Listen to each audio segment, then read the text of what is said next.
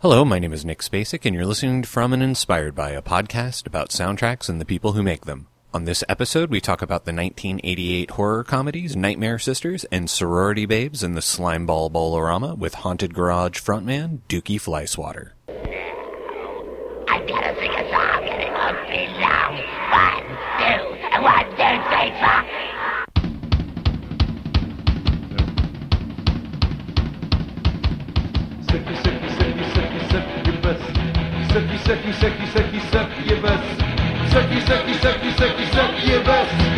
Suck me, suck you, suck your brains all out till you go into blue.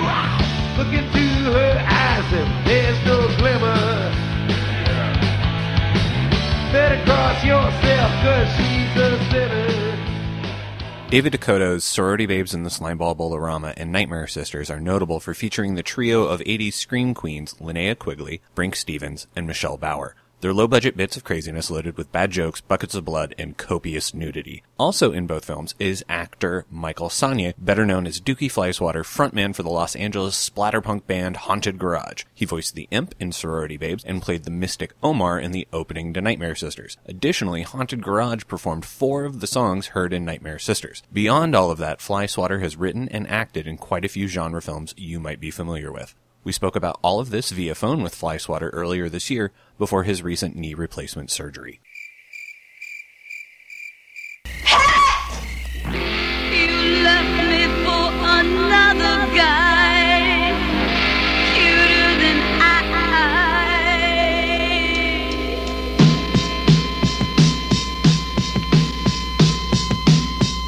Now he's a Santa Monica Boulevard boy, hanging out with the boys at the store. He's a Santa Monica Boulevard boy, acting much more than boy.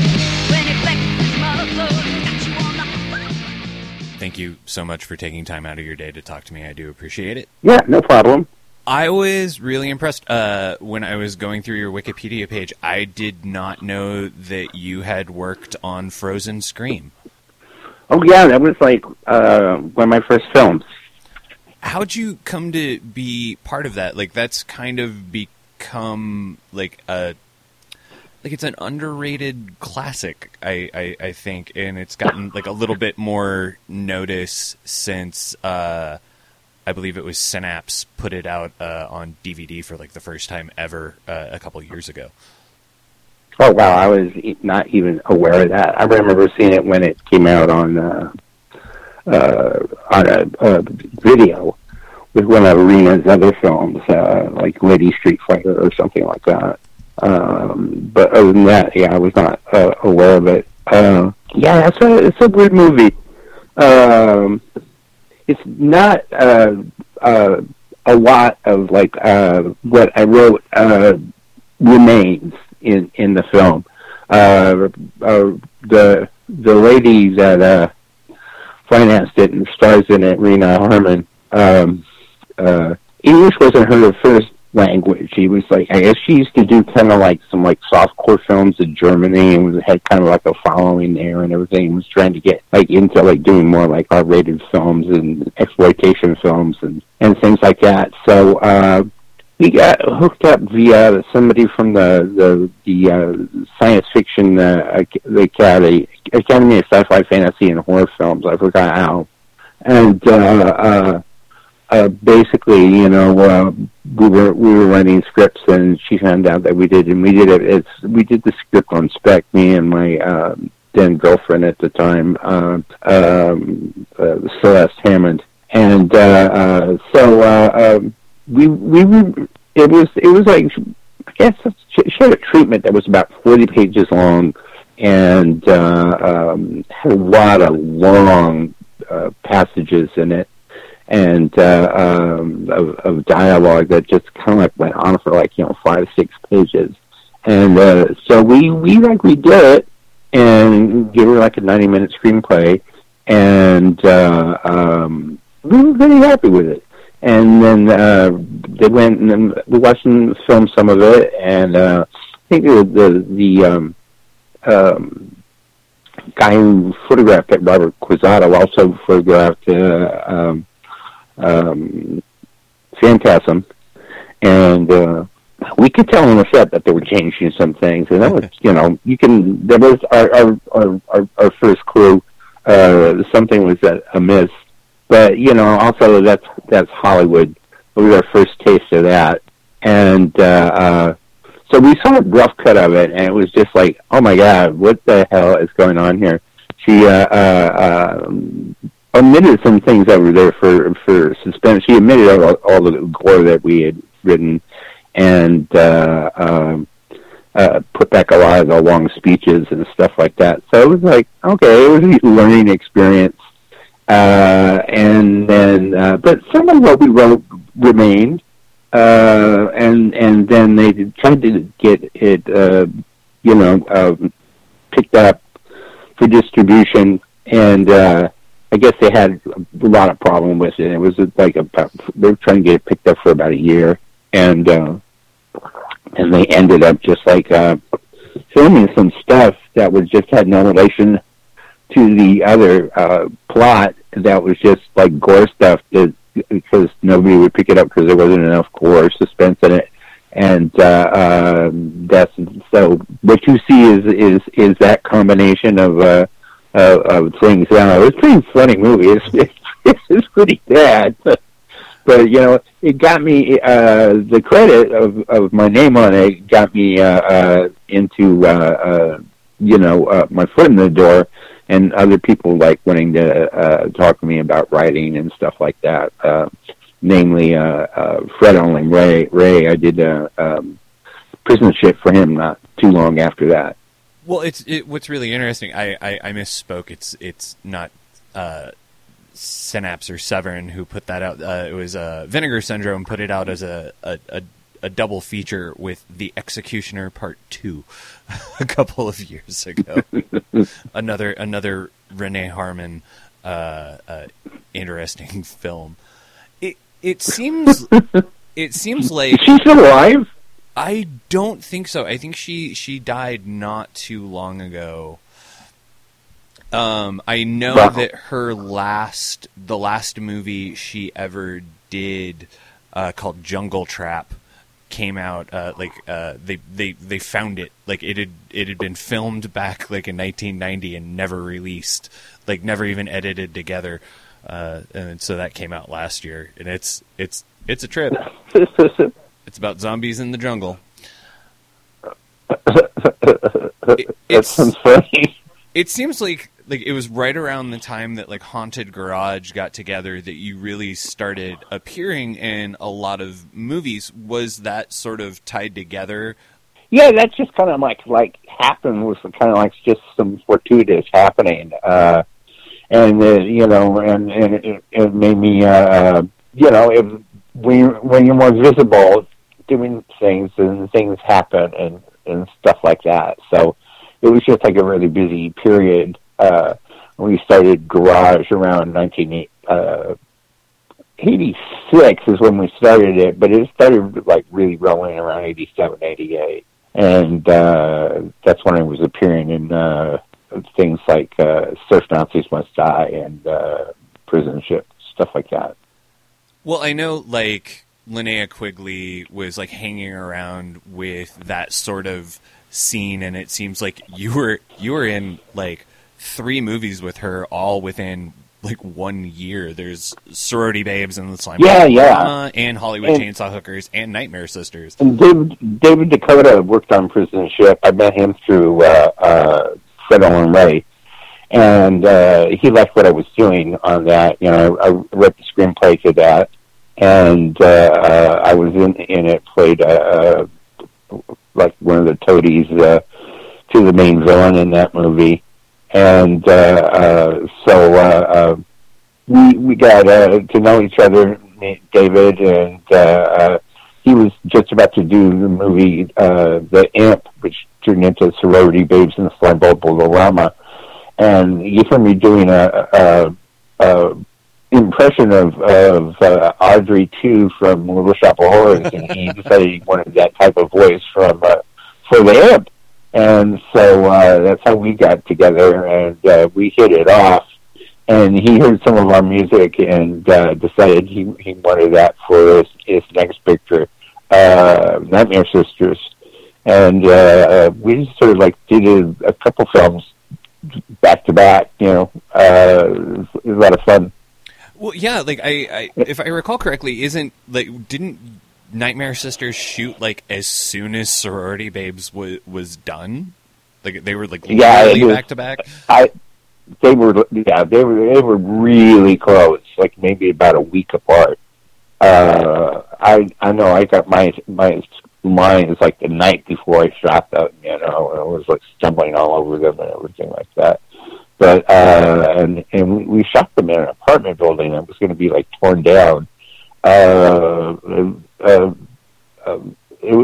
was pretty fun. There's a lot of nice looking ladies, you know, in various stages of undress in there, and they were all really nice too. It was like all the big three of female exploitation: Brooke Stevens and Linnea Quigley and Michelle Bauer. I've run into all of them recently, and they're just such fine women, really sweet. But yeah, those were fun days back then. We were all having a really good time, and it was a lot of hard work too. But it was a lot of fun. Given like that, and it was great to do the soundtrack. Yeah, that's like the really cool thing is that you're like in that, and you know you've got like these really great songs that like fit really perfectly with Nightmare Sisters. Like, were those songs that you had like already recorded, or were those ones that you went in? And well, we hadn't recorded them, but we had written everything except for the opening, the title credit song. We wrote that specifically for the film. The other songs in the movie we were doing before live on stage. That was our first recording of anything, really. I think so, except for some, like, you know, low-budget demos. Bubble bath. You Yo, big Yimari, suck on What the hell was that all about, dude? Why did you turn him down? Why did we let you turn them down? Are we stupid or something? Listen, haven't you guys noticed something different about those girls? Yeah, they actually like us. No, since we first got here. They've changed. Yeah, I thought it was my imagination. Maybe we're just getting used to them. No, it's all their personalities have changed. And their bodies. Yeah. Whatever it was happened during that seance, so maybe they got possessed by something. It seems like a lot of the music that was recorded for like sort of lower budget horror movies in the 80s, like was, you know, it was music that everybody really loved, but it was so hard to find, if not impossible, because it was never released. Like, what was sort of the story behind like what became of those recordings? Well, Dave has talked about putting a soundtrack to Nightmare Sisters, but I don't know if it's going to really happen. But I'm not quite sure why it didn't fly. You know, why we didn't record sooner, or what happened to them and everything like that.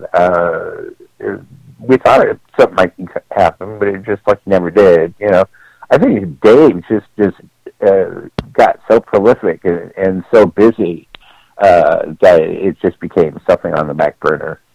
But I mean, like, some of the music did eventually come out, although like years later.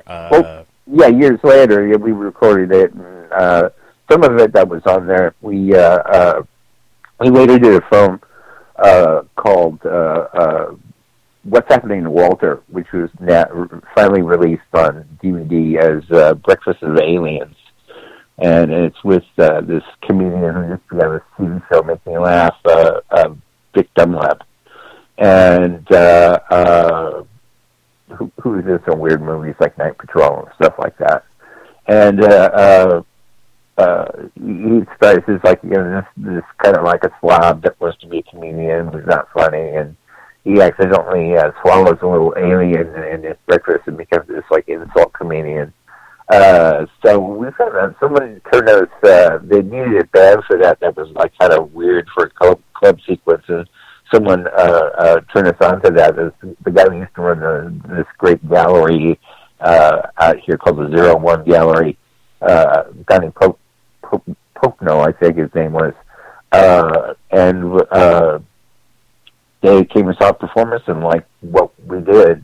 And so several of the songs that I think 4 that we also used for Nightmare Sisters, plus maybe a different one was used for that movie too, and that's how we got recorded.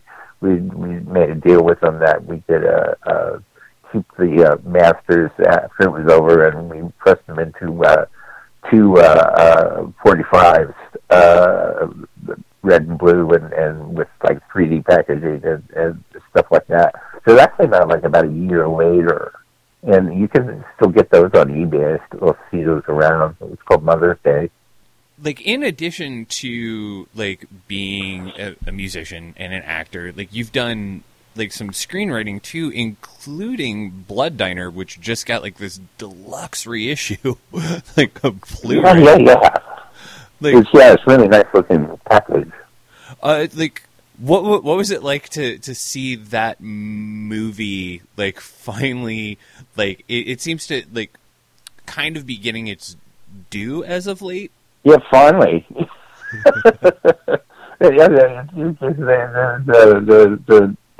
distributor, the people who backed it, and distributors pretty much like tried to bury it. We're very unhappy with it. I'm glad it's got legs. I'm glad people. There's lots of really good reviews of it on YouTube and online and stuff like that. I'm glad that finally people decided to take to it and are happy with the humor and just just enjoyed what we tried to do and just got into the fact that it's just goes runs around like it's like like a runaway train on steroids, and just like Three Stooges on acid, it makes me feel very proud. Although I sort of got screwed in some ways on that film, so there's that. But I was supposed to have a part in it as well. But as far as the screenwriter goes, it's like it's really although the director claims to have saved it and rewritten it, it's really close to what I wrote. So it's of all the scripts that I've written, Out on Bail is one, and some others, and most I did for Fred, Commando Squad. This one is like really close to everything that we did, and so that it being successful gives me great pride because I know that I did something right. It's been lately that like Herschel Gordon Lewis is kind of getting his due, 50 years after the fact. And I think that may also have something to do with it. Like there's been all kinds of like really amazing re-releases of his films. Yeah. He just passed away, poor guy. He was a real sweetie. I've talked to him a few times. But yeah. He's he didn't care for that film. But too many guys getting killed, and just I guess not his style of filmmaking, but like I said, it came out really good. I liked it. It was really funny. So, I know, Haunted Garage has like reformed a few years back and plays shows. What sort of projects do you have going on right now? About a year ago, we released the EP, and we're writing some new material right now, and just kind of taking a little break so I can have knee surgery, and looking to go and tour and just do some more gigs and stuff like that. We just did a gig at Cafe Nila, this place out in East Hollywood, and it was really good. It was a lot of fun, and just plugging away. It's not easy for an independent band like it used to be. You have to really want it. You have to really do everything yourself and stuff like that. And we're like older, you just have to really, I guess, want to have something to do. Really want the music and really want to entertain people and stuff like that. So just besides being kind of semi-retired, not really having a regular job and everything like that, it's a good thing to do. It's fun. That's what keeps me busy. And so that's what we just got asked to do some Halloween shows yesterday. So that's we're already planning stuff like that. Well, fantastic. Sir, thank you so much for taking time out of your day to talk to me. This has been, really great. Yeah, absolutely. Thank you very much. And it's been, fun doing all that stuff. The Chainsaw Hookers is one of my favorites, too, and stuff like that. So I'm glad what I did is made some people happy and made them laugh, and has got some sort of place in cult film history. And thanks for talking to me about it.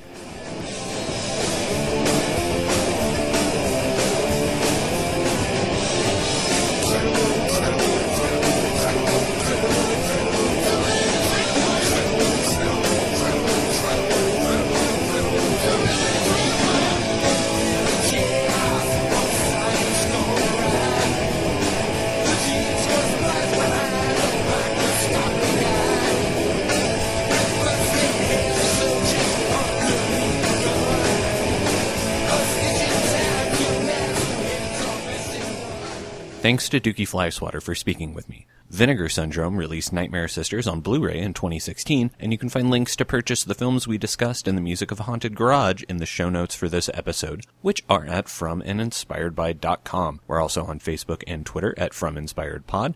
You can subscribe to us via Apple Podcasts and Stitcher as well. Haunted Garage can be found on Facebook by searching for Haunted Garage. Please hit up the website and click on the Give Us Money button to help pay for web hosting and long-distance fees, and remember to leave us a review on Apple Podcasts and Stitcher. We'll be back in 2 weeks talking with Cal Everett, frontman for the power pop band 4 out of 5 Doctors, about the house on Sorority Row. Until then, thanks for listening.